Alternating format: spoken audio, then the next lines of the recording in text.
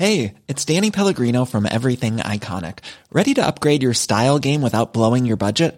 Check out Quince. They've got all the good stuff, shirts and polos, activewear, and fine leather goods, all at 50 to 80% less than other high-end brands. And the best part? They're all about safe, ethical, and responsible manufacturing. Get that luxury vibe without the luxury price tag. Hit up quince.com/upgrade for free shipping and 365-day returns on your next order. That's quince.com/upgrade. Hiring for your small business? If you're not looking for professionals on LinkedIn, you're looking in the wrong place. That's like looking for your car keys in a fish tank. LinkedIn helps you hire professionals you can't find anywhere else, even those who aren't actively searching for a new job but might be open to the perfect role. In a given month, over 70% of LinkedIn users don't even visit other leading job sites. So start looking in the right place. With LinkedIn, you can hire professionals like a professional. Post your free job on linkedin.com/people today.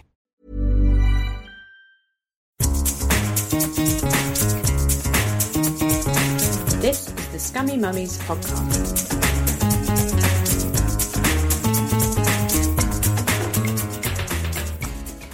Hello and welcome to the Scummy Mummies podcast. It's me, Helen Thorne. And it's me, Ellie Gibson. And guess what, Ellie?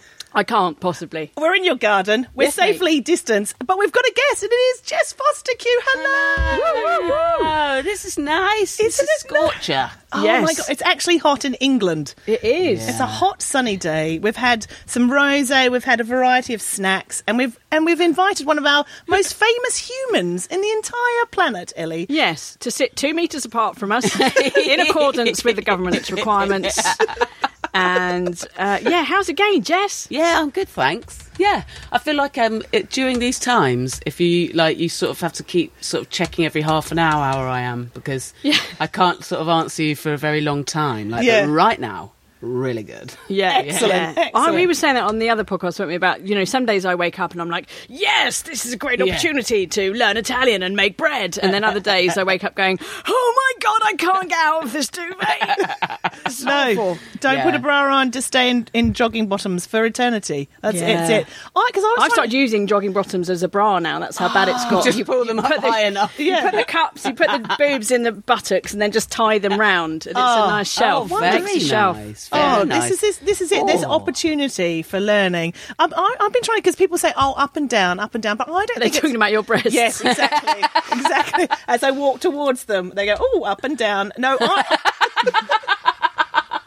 I tried to do, at one time, one of the 3 times I tried to do Joe Wicks with my kid during lockdown, I did some star jumps without a bra on yet, still in my gym jams. Fucking hell, that really hurts. It's an awful feeling. Yeah, there's not a lot to bounce around, but it's still hurts. It's like they're flapping. Yes, and you feel it. You feel that slap, don't you? If you heard any banging, by the way, that was the sound of Jessie's breasts on my deck just flopping. Pendulously. Yeah, floppy. But I don't think it's up and down. I think it's light or heavy, like a period flow. Nice. So some days I feel light, and some days I go, it's okay. But other days you just feel like gravity has increased. You can't move, and you just feel the weight of everything on you. Yeah, there's a density in the air even. Or I found that there'll be days where sort of wake up and have a couple of really strong coffees, and then in this sort of weird microcosm where you're in your head a lot more, really noticing how high you get off a couple of coffees. And be you're really not supposed to snort the Nescafe, don't you? And then sort of really overly giddy and really aware that even if I'm WhatsApping someone, I'll be really frenetic and just really up. Yeah.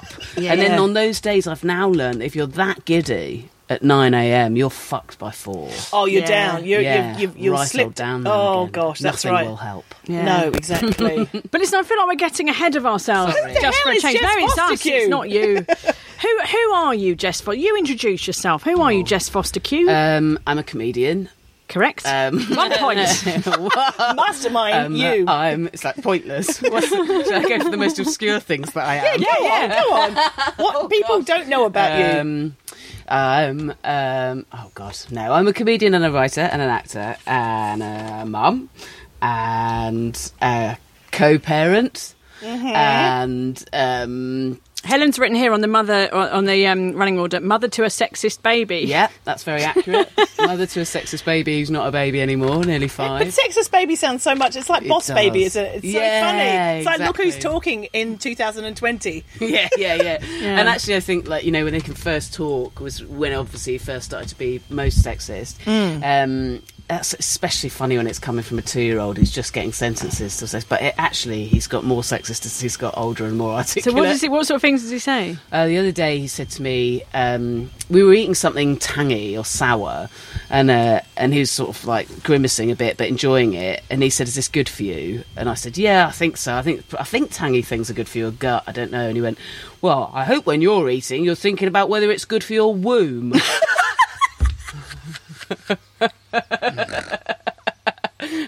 He's just got all these books about the body, and the other day in the bath he said to me, "All I ask of you is that you find a man, do the work and get a baby in that tummy." And I want it to be a girl. And I was like, "Oh, right." And I went, "Well, you don't get to choose if you have a boy or a girl. Even if I was going to have a baby, you don't choose." And he went, "You do. To get a girl, you just use one of the yellow sperms." At least he didn't say pink. And find a man is my, because you know you're not currently in a relationship. No, I'm in a relationship with a woman. Find a man, do the work, and get a baby in that tummy. He wants a sibling. I like that. I think he wants to join the Tory party. That would be the obvious career path. Well, it's the one more likely to happen. I'll be honest. Oh my God. No, because I love it, because you've even got a hashtag now, isn't it? Hashtag my sexist baby. Exactly. Yeah. It's very cathartic to share that shit on. Absolutely. Yeah. Just get it out your system. Because it's not like, because I don't know, I assume, presumably lots of listeners to this will know, but kids can say appalling things. Like it doesn't understand the gravity of what he's saying. The other day I asked him, we got back from somewhere and I said, "Do you mind washing your hands, please?" And he went, "Oh, I wish I didn't have a mummy like this." And I was like, Jesus Christ. And that's not a funny tweet, but at least the ones where there's even a hint of what would be if it was from an adult sexism are joyful. Do something with it. Yeah. Oh, that's been our lives for 7 years. Every time our kids do something dreadful, or we do something dreadful, we're like, "Thank you, that's a gift for material. It's a gift for content." Exactly right. Because I'm just going to go straight into the your amazing viral set from Live at the Apollo, and you spoke so beautifully about how you have these expectations, like, I'm going to have a gentle boy and I'm going to have a strong girl and all this sort of stuff, and then you get them and then not what you want. And as you say, and I've seen you do it live as well, you say, "I got a very violent boy," which is one of my favourite voices I've ever heard in the history of comedy. I feel like now I'm on Stars in Their Eyes, but it's like I've come out as Stevie Wonder and Stevie Wonder's actually sitting in the audience now. I'm very embarrassed. I'm very, very embarrassed. Because you're just sitting there going, "Why would you do my own joke at me? Not as good as I do." But I really enjoy it. That's what I wanted to say. It was better than the original. Whatever. Yeah, no, it's exactly that. Like you, I don't think I had that many sort of preconceptions about what I wanted him to be like, but ultimately I did, on a selfish level, want whatever gender of baby I just wanted a fat, stagnant baby. Yeah. I love babies, but I did want one that, in my head, babies did sort of sit there really for half a year, or for a year really. You could just literally spoon feed or breastfeed quite easily without much, struggle or whatever. God, that was hell. But no, what, the breastfeeding with a spoon? Yeah, why? Oh, well, I think I had a very dogged determination to do it by the knocker. And do you know what? It was all right after about 4 weeks, but there were times where there were just 2-3 hours trying to just get him on me. And then he'd, go and pass out, and you're like, "Oh, fucking hell." We didn't get let out of hospital for ages, actually, because he was never on for very long. Anyway, that's by the by. No, it's good. It's a funny story. It's good. No, I asked you. Come on, I asked you. This is like one of those driving gigs where you can't hear the laugh. But still come to them, please, if you're listening. Please come and see us at a driving gig. Just needs a bit of work on the punchline. And next thing you know, he bit me tit off. Something like that. Let's workshop it. Thank you so much. I didn't realise this is going to be a writer's room. It is. That's exactly what this is. But yeah, he wasn't. He's like rolling over at 3.5 months. He's crawling at 6 months, and he was just, and he hasn't stopped moving ever since. And then I just was like, well, I'm going to kind of flirt with the idea of making sure he can wear, not be all blue for boys, trucks, whatever. Just mix it up a bit, not go full bring up a genderless child or any, but was like, make some effort to, for example, like his grandfather wanted him to be into cricket and bought him like a baby cricket shirt, but at the time the England what's it called, 2020 shirts, which are colourful, nice, like more fun ones than the white, anyway, he wouldn't get him it because it was pink, right, and he'd already gone and bought like a random turquoise one instead, but we just sort of had to say no, pink would have been fine. Oh god. But yeah, I mean he is in reality, not in my set, but in reality he wears all sorts of he chooses to wear all sorts of jazzy stuff. He's camp, like excellent, camp as a row of tents, wonderful, but also disappointingly violent. Yeah. Really, really fun. And there were times in his 2s and 3s where he was so violent for so long that people would say to me, people all like mates like you that I might not have seen for a few months, be like, "Oh, how's your son?" I'd be like, "Violent."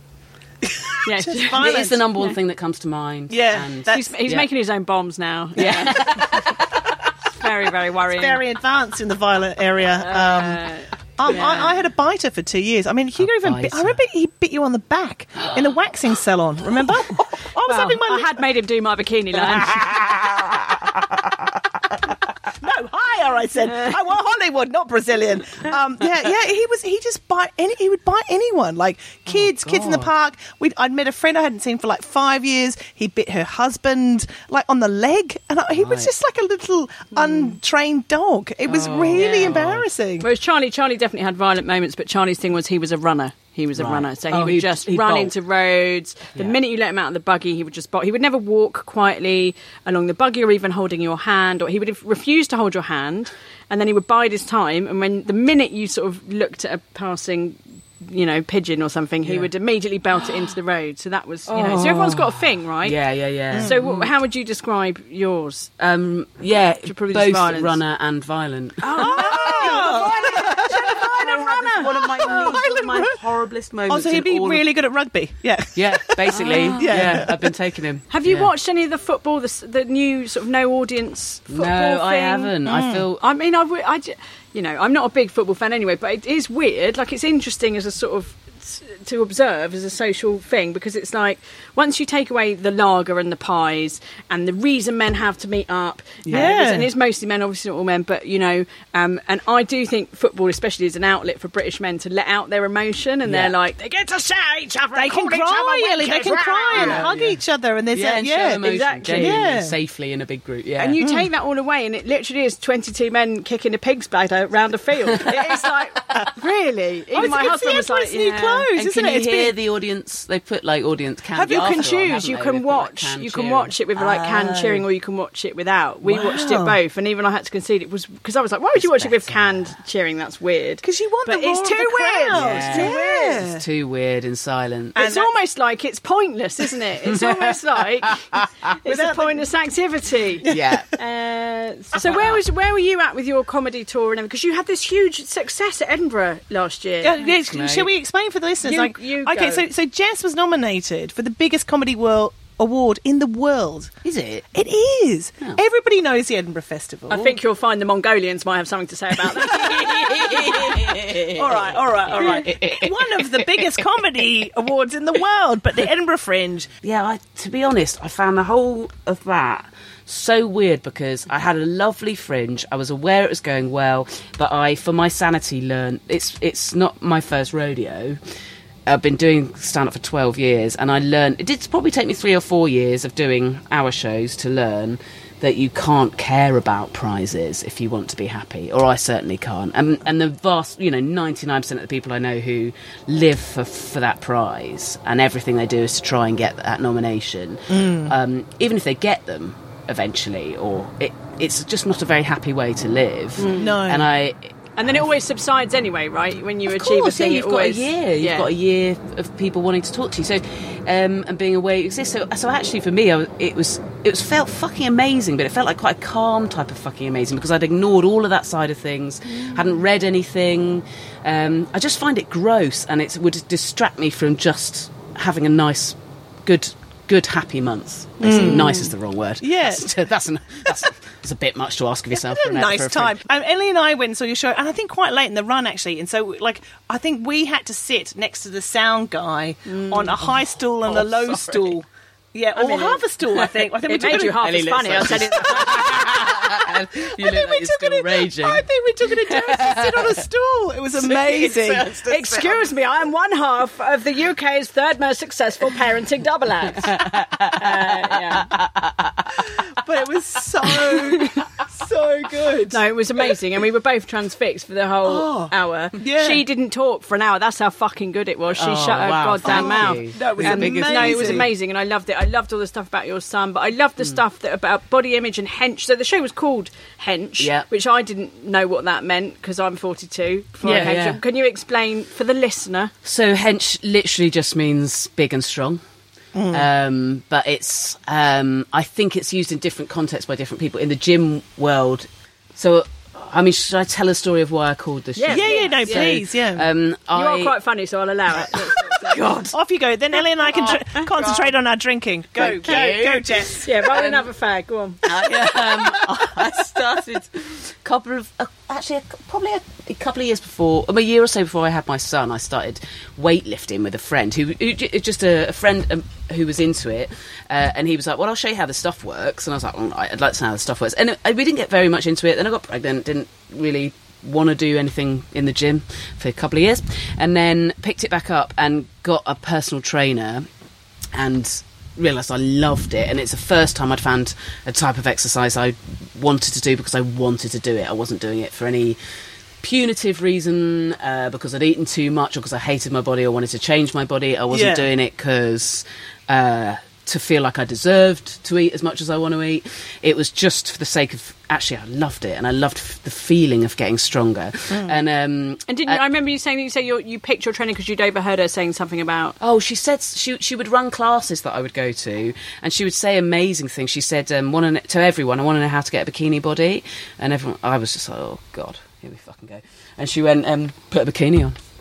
And I thought, oh, I'm in love. But, actually, she wasn't that spot on. She was talking the talk, but actually she had some pretty tangy opinions on body types and femininity. And I think there's been so much work, really interesting work done in comedy and in the world in terms of body positivity and bigness and fatness and taking up space. But actually, I'd never really thought before an incident I'll tell you about in a second about strength, looking strong, looking big and strong as a woman. And I was already well into being really into this weightlifting. I was aware that it was changing my body, but to be honest, I've always been a pretty solid, stocky, those are the words. It's really fun actually if you look back over like the first 9 years of my career, all my chortle reviews describe me as hench over and over. They're talking about my comedy being solid, sturdy, thick set.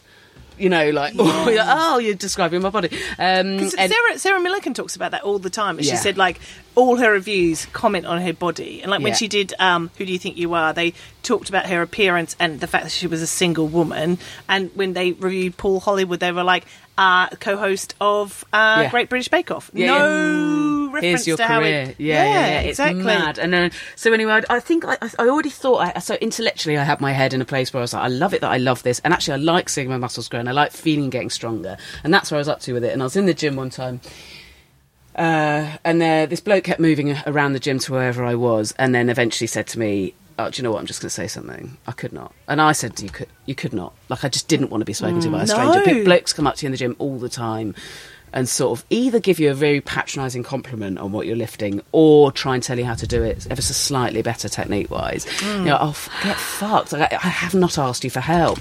And so I just thought that's where this was going. They are just trying to help, though, Jess. Be kind. God. I mean, men always have your best interests. Just like the guys who shout from their cars. They're just trying to make you feel nice. Oh, don't give you a job because you've got a vagina. They're just doing their best, guys. So this bloke was like, I just want to say something. I just said, you could not. Please don't. Yeah. And then I would have my back up and I could feel that I was sort of feeling a bit emotional. So did you say that to him? Did you say, please I said, you could not, say? like that. And he went, oh, well, it's just... and he definitely was trying to compliment me. He went, you look really hench. And I hadn't really heard that word before, but I knew what it meant. and I just found myself struggling not to cry.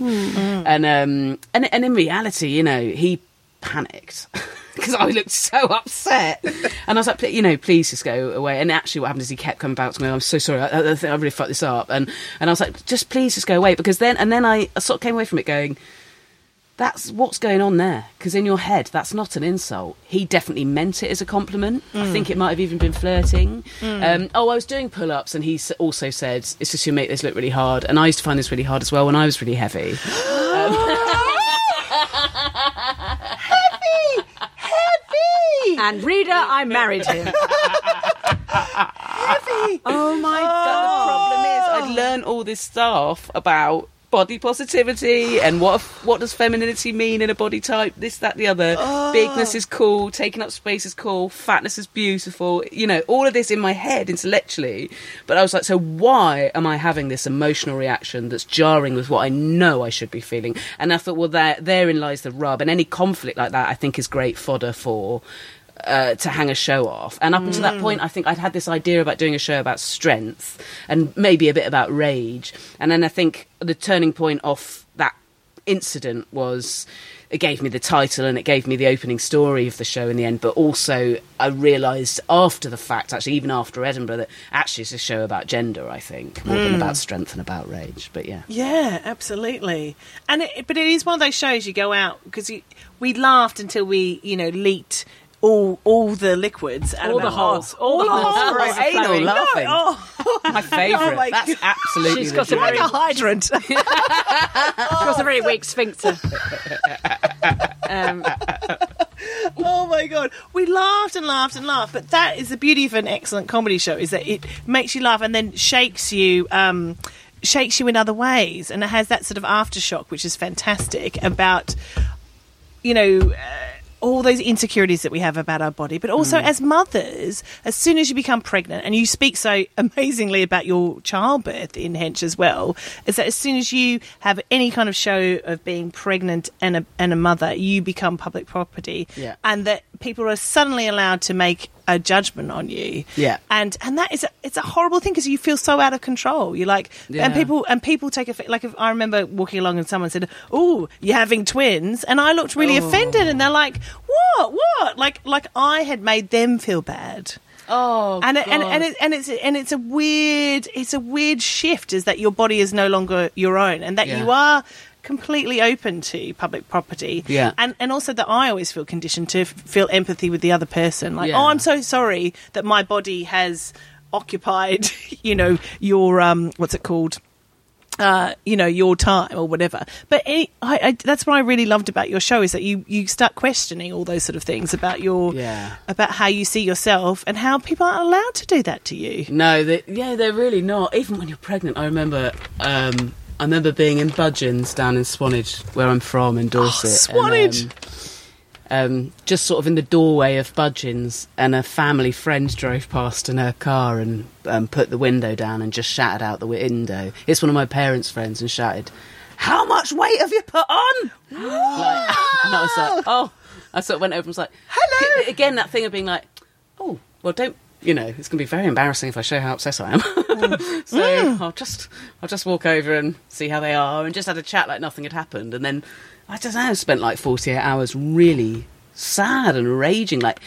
But then again, it comes as that thing of like, well, in an ideal world where it wasn't negative to have put on weight, then you would be going, full stone. Aren't I doing well? Aren't I doing well? Were you pregnant when that happened? Yeah. See, I'll be honest, I didn't have that when I was pregnant. I was like, fucking brilliant, let's go for it, lads. Yeah. Because it doesn't matter how big I get. And I didn't give a shit what people said to me, because I was like, fuck you, I'm growing a human. Yeah. Give me another donut. Like, I had elements of that. I mean, I think previously to being pregnant, I had a pretty sort of appalling relationship with my body.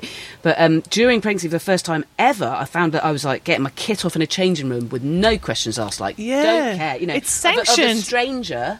Couldn't give a shit for the first time ever. And actually, I remember thinking, that's me fixed. But then, I don't know, within a year after having had my kid, I remember realising all the inhibitions were back in public with strangers like that, and was like, oh, for fuck's sake. Like, that's annoying. That hit me like a train, that it wasn't permanent, that the freedom of the confidence that I'd had during pregnancy, but I still never. It was comments from not strangers that still like they that really one sting. That was like, Yeah. But then, I think again, like it's sort of gym culture, isn't it? That it's kind of an okay thing. The assumption is that people are there to change their body, so it's okay to comment on people's bodies when you're there, or even to have mirrors everywhere. And actually, if you're going there sane. and to get saner for your mental health, or because it feels good and because it's a fun thing to do, then it's just like anywhere else in the world, and fuck off saying anything about my body. I think that's why I like running and got into running, because it's, first of all, it's cheap, very cheap compared to going to the gym. Well, you and I both like a very expensive trainer, Ellie. Like an expensive we like an expensive trainer, but don't say no to a sweaty Betty top. No. Hashtag gift. Hashtag gift. But like people, when we were doing our marathon training for the marathon that never happened, people would say to us all the time, "Oh, do you run together?" And we'd be like, "No, fuck off!" Because for me, that's not what running is. It's a solitary pursuit. I can listen to a podcast or music or whatever I like. Imagine having to talk through it. Oh no, unbearable. I will not have it. And also, like, we spend 98% of the time together anyway. And also, what was really nice is that we had, again, a common interest, but we didn't have to do it together. It's like sex, you know. We can talk to each other about sex. We don't have to fuck each other. No, you know, you don't have to do that together. No, we don't. I mean, we have. You really miss being married, don't you? It was going so well. One day, my prince will come. Right anyway. Up the way. Yeah. Anyway, but I loved weights as well. Like, I started doing personal training because when I started the running, people said you've got to do the strength training as well as. And Ellie and I both got personal trainers.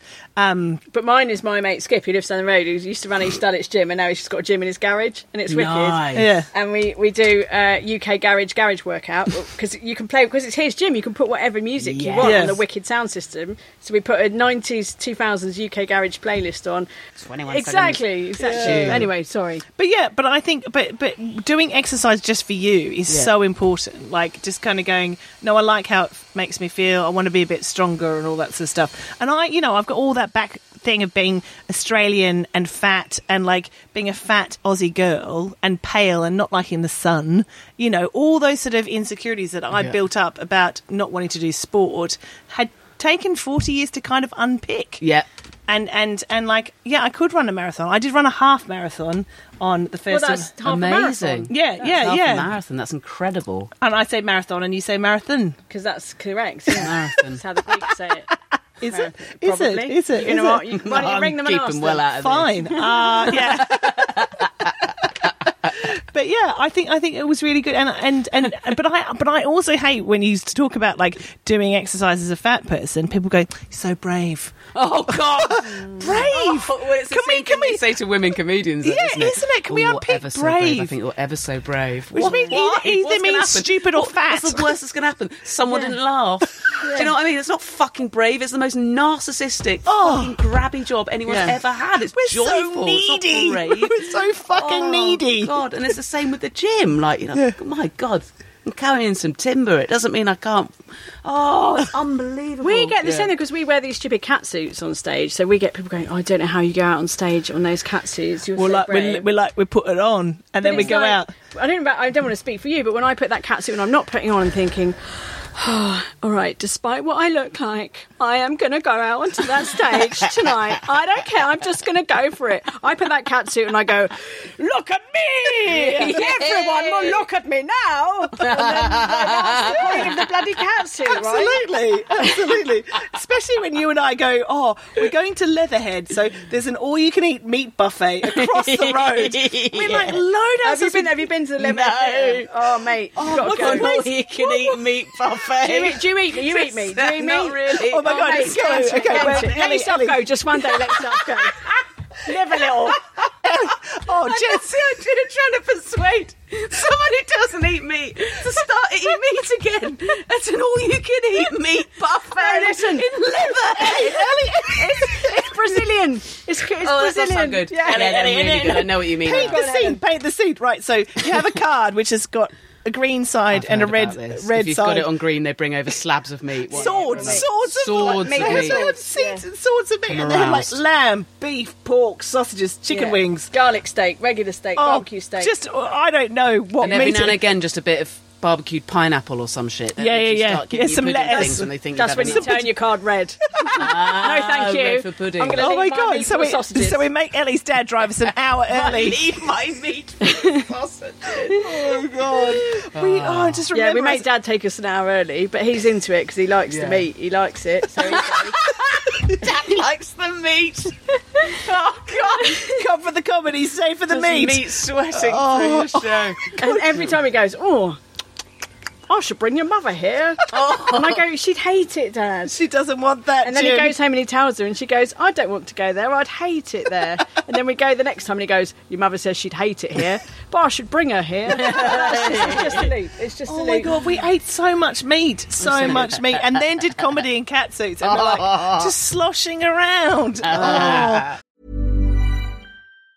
This Mother's Day, celebrate the extraordinary women in your life with a heartfelt gift from Blue Nile. Whether it's for your mom, a mother figure, or yourself as a mom, find that perfect piece to express your love and appreciation. Explore Blue Nile's exquisite pearls and mesmerizing gemstones that she's sure to love. Enjoy fast shipping options like guaranteed free shipping and returns. Make this Mother's Day unforgettable with a piece from Blue Nile. Right now, get up to 50% off at BlueNile.com. That's BlueNile.com. Ryan Reynolds here from Mint Mobile. With the price of just about everything going up during inflation, we thought we'd bring our prices down. So to help us, we brought in a reverse auctioneer, which is apparently a thing.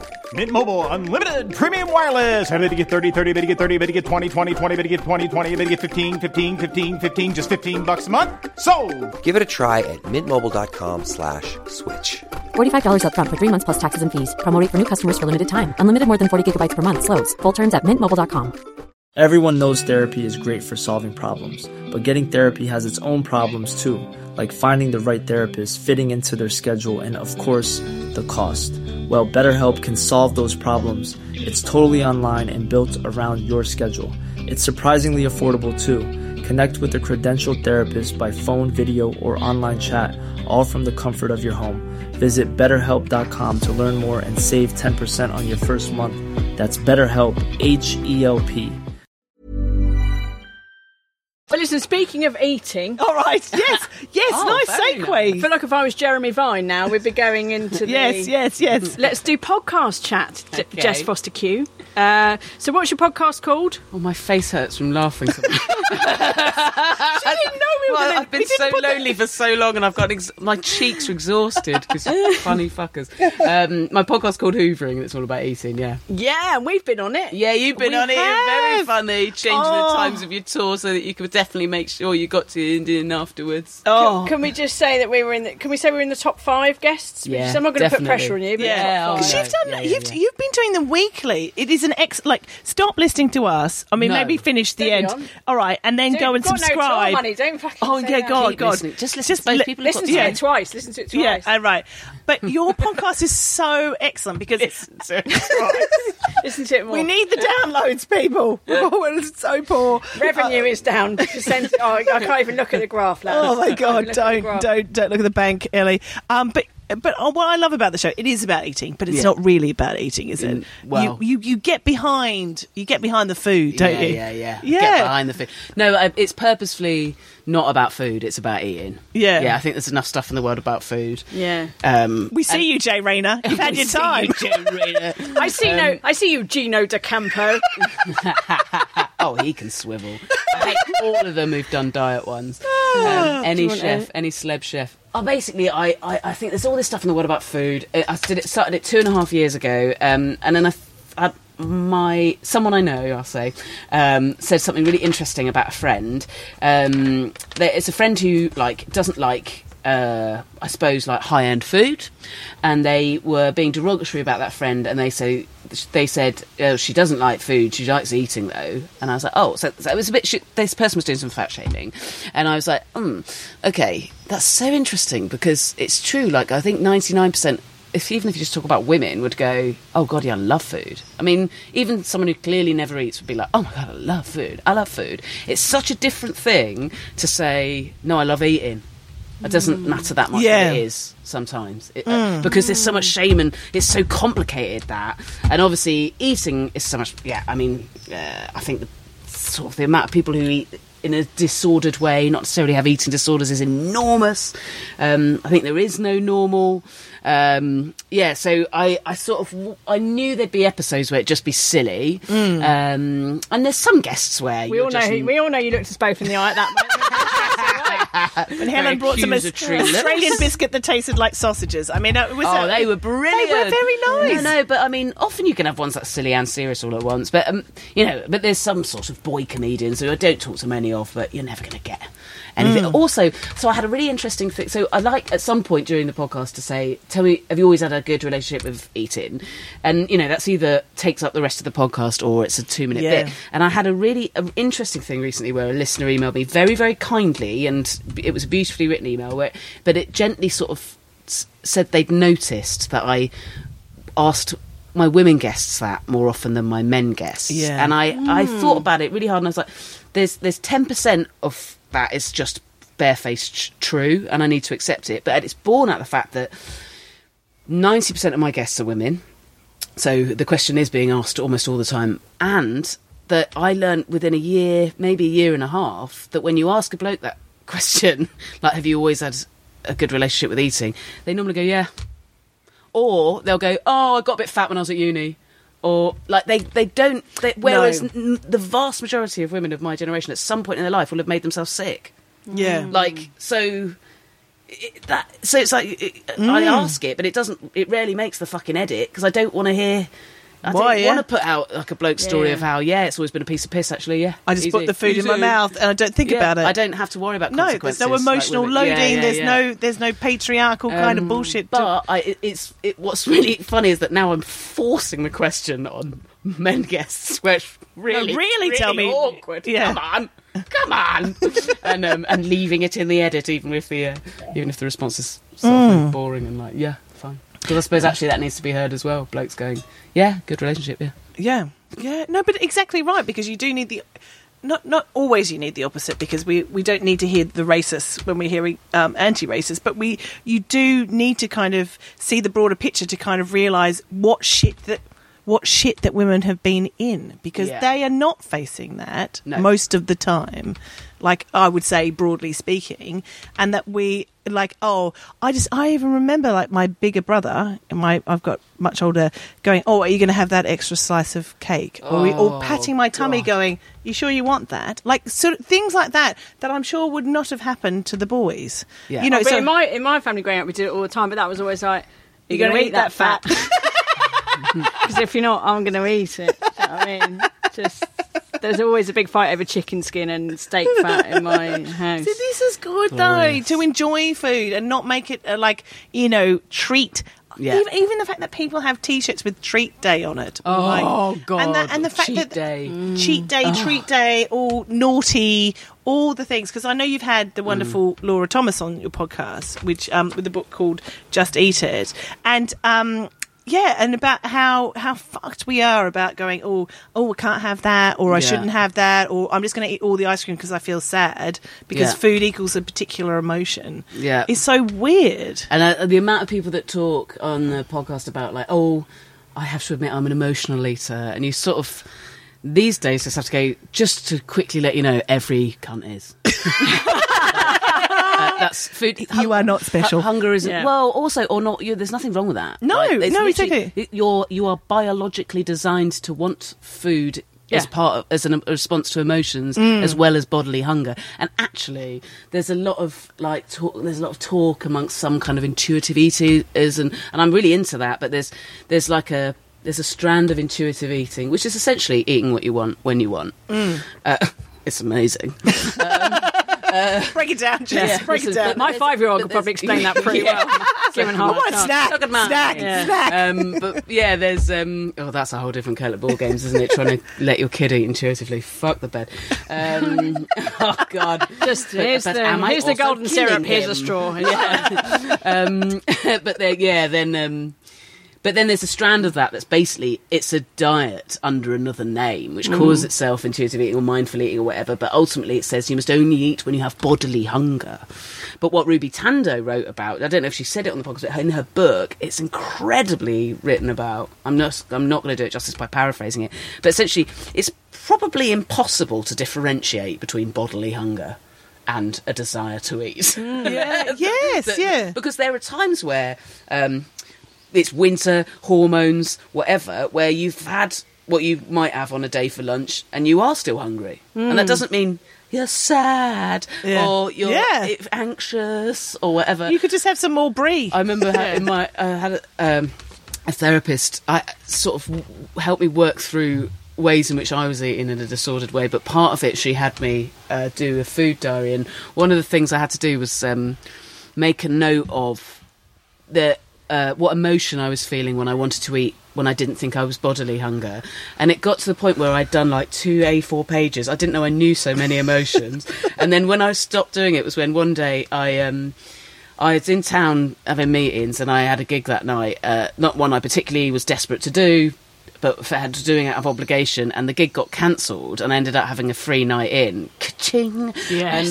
And I remember the days when that was the jackpot. Yeah. Oh, yes. Now we're longing for the gigs, but I remember hopping down Regent Street towards Charing Cross on my way home, thinking, "Oh God, might get a burrito on my way home for dinner." And I thought, that was light relief. That emotion. Yeah. That is not an emotion. And then I just said, I'm not listing emotions anymore, mate. This isn't working. No. Light relief, for fuck's sake. Like, when it first started, I was like, I've had a bad gig. No wonder I want to binge. I've had it. But it's like, no, that was light relief. Yeah. I'm just a hungry bastard and I love eating. And a burrito is a perfect meal. Yeah. Burrito to have as a pre-dinner. Yes, exactly right. So you can think about the food you actually want. Yeah. Yeah, exactly. And take your time over that one. It's like whenever I'm in town, I always have sushi because it feels a bit spoily. Yeah. And do you remember what I always do? Because if we're doing a gig on Radio 4 or whatever, we'll always... just if we're doing one of our Radio 4 gigs. One of your Radio 4 things, one of your Radio 4 gigs. Oh, yes. Well, we just popped in to see Jane Garvey just on the off chance. Lovely Jane. Hi, Fee Glover. If you're listening. But, I always have sushi. I'm like...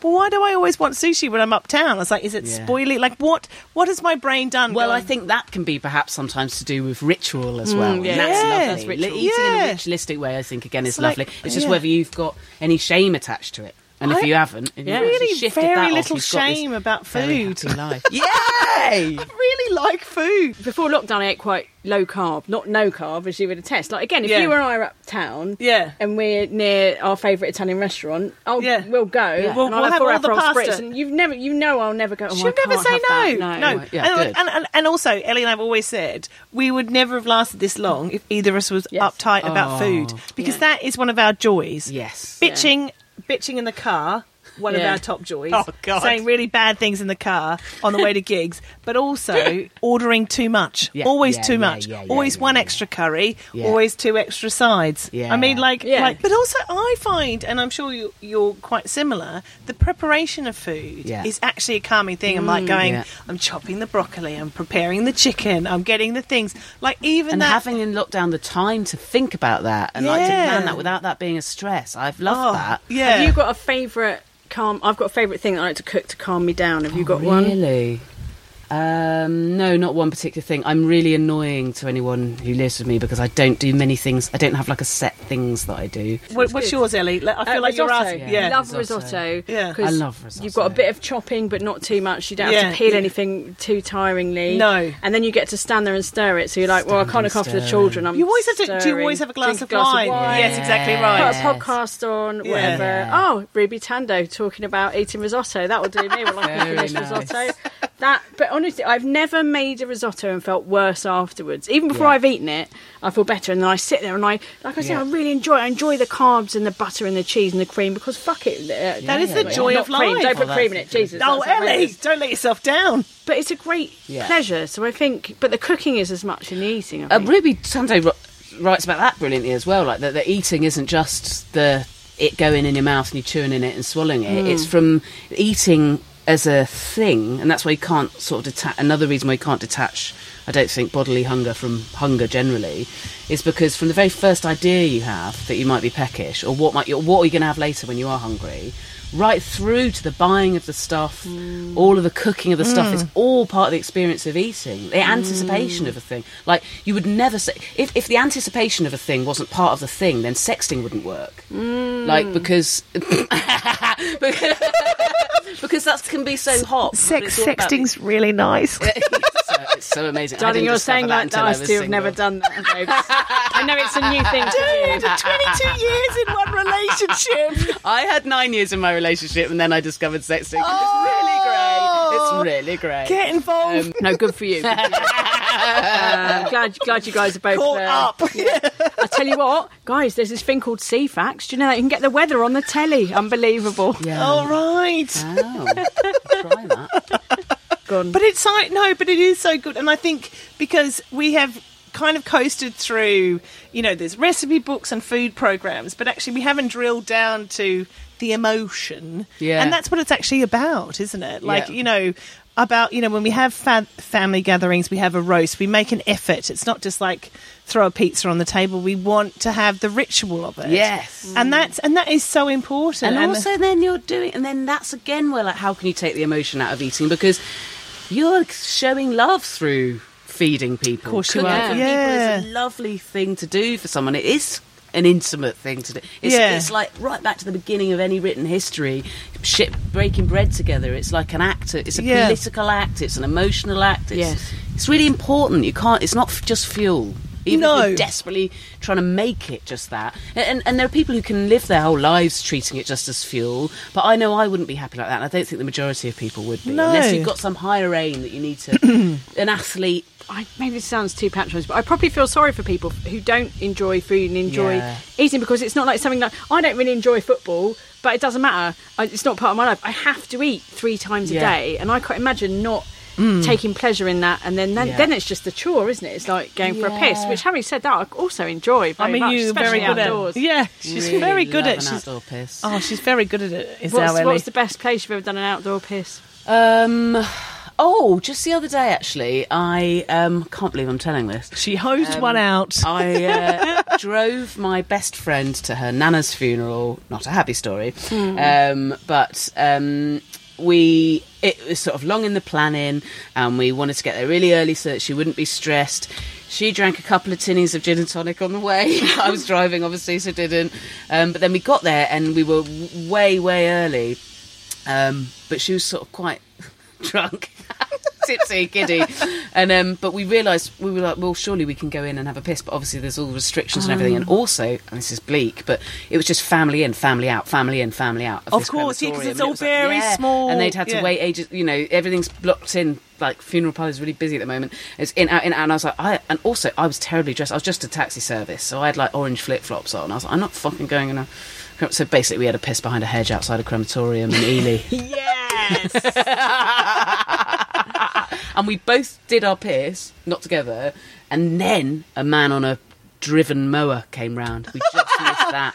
Wow. Imagine having got busted. Wow. So it wasn't just the joy of the relief of the piss, but also the knowing the winning just in time to not get caught. Oh, what a lovely story. It was a nice story. Excellent. Well, we've really come to the end of the podcast, lads. I feel like we have. It has. It's gone right quick. I feel like we've covered most things. I think so. And we just have time, hopefully, for a scummy mummy confession. When I have a shower and my son walks in, because he's not very tall, he always greets my vagina with saying, "Hello, hairy thing," and then he exits again. Has he been reading Dr. Seuss? I don't know. Yes, the hairy thing. But my body hair seems to be slightly a fascination with my children. Mine too. Yeah. And my son will be like, I don't like that hairy tuppence. I think it looks dirty. And I love that he calls it a I'm tuppence. not going near that hairy tuppence. I don't like being near a scratchy hairy thing. He said to me once during lockdown, no wonder it was a horrible time for you when I was being born as a baby, because it's probably really tickly for me because you've got such a hairy tuppence.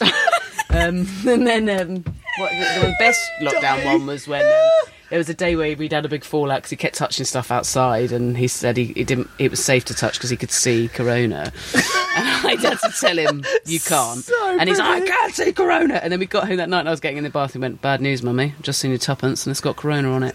My God, he's like the boy from Sixth Sense. He sees dead people, but he sees corona. Yeah, that does remind me actually of my little son who we were talking about before. He's living his best life currently, just going around saying whatever he feels like. I have no idea what he's saying. And one of his favourite things is to say, if you drink Corona, you don't get Corona. Sounds like Trump. And he'll say if he sees someone with a bottle of Corona, which we've been drinking quite a lot of because it's quite cheap in the supermarkets, really weirdly, he likes to shout that at people, so we've been enjoying that. How old is he? 5. Yeah, mine's 4, and he's like really taken to stopping strangers and going, do you know, couple of weeks and she'll be 37. Like, okay, thank you. And then my favourite at the weekend in Tesco's, the cashier was like, are you having a nice day? And he went, yeah, it's Father's Day, so we're going to McDonald's. I was like, shh. Shut up. But the best confession I've got is that when he'd only just started sort of doing sentences, he was about 2, and he was in the back of the car, it's just me and him, and he kept going, Daddy says, for crying out loud. And I stupidly said, and what does Mummy say? And he went, fucking fuck.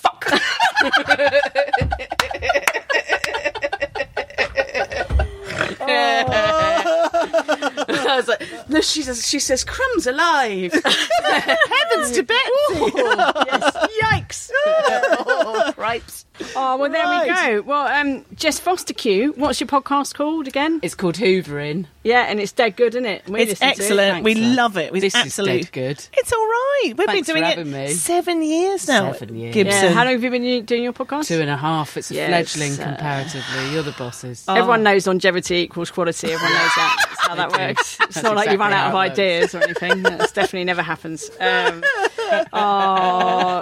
guess we normally would say, do you want to plug your tour? But do you? I suppose if you can follow me on Twitter, then I will be shouting on there as soon as there is the second half of the tour to come and see. Yeah. Is it just at Jess Fostekew on the Twitter? There we go. Fostekew. Jessica Fostekew. Her mother will be pleased with that. She will, yeah. So I did it for Nikki.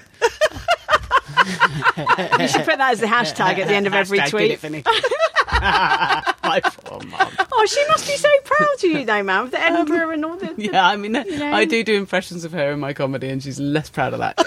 She came to see my show, and then we didn't say anything, and then we got on the train, and then we sat on the train in silence for a couple of minutes, and then she just got a book out. It was all right in a couple of hours. Later, it was all right. But yeah. Thank you so much. Thanks for having me. Oh, my God. Absolute joy. Yes. And, here's to when we're all gigging again. That's right. Our book, Ellie, is, of course, still in print. So you can get that on Amazon. And, of course, there is ScummyMummyShop.com. You can buy a T-shirt and a mug, which is now making a profit. Yes, the mug, just to reiterate, we used to sell them. When we first started selling the mugs, we were making a 22p loss on each mug. And we didn't realise. We did not know. Oh, dear. So we had to put the price of the mugs up. Just a little bit, so we weren't making a loss. And then we talked to our mate Steph Don't Buy Her Flowers, and she's like, you're not a fucking charity. And so we put the mugs up so that it does make feasible. It makes fiscal sense to sell the mugs. Almost covers the postage. Yeah, yes. It's good. And also towels, but no one's going on holiday. But you can have the towels. Why do you want the worst business idea in the world. I love it. Anyway, until next time. Bye. Thank you, Jess. Bye.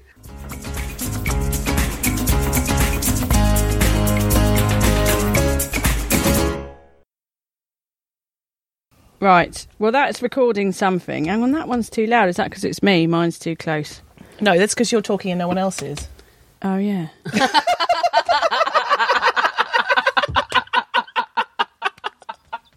You fucking do it then. Oh, God. All right. Sorry, one more time. Okay, hello, my name is Ellie Gibson. Hi, I'm Helen Thorne. Hello, I'm Jess Fostekew. Now it's too quiet, you pricks. Oh, that's your fault. Even when we're on a budget, we still deserve nice things. Quince is a place to scoop up stunning high-end goods for 50 to 80% less than similar brands. They have buttery soft cashmere sweaters starting at $50, luxurious Italian leather bags, and so much more.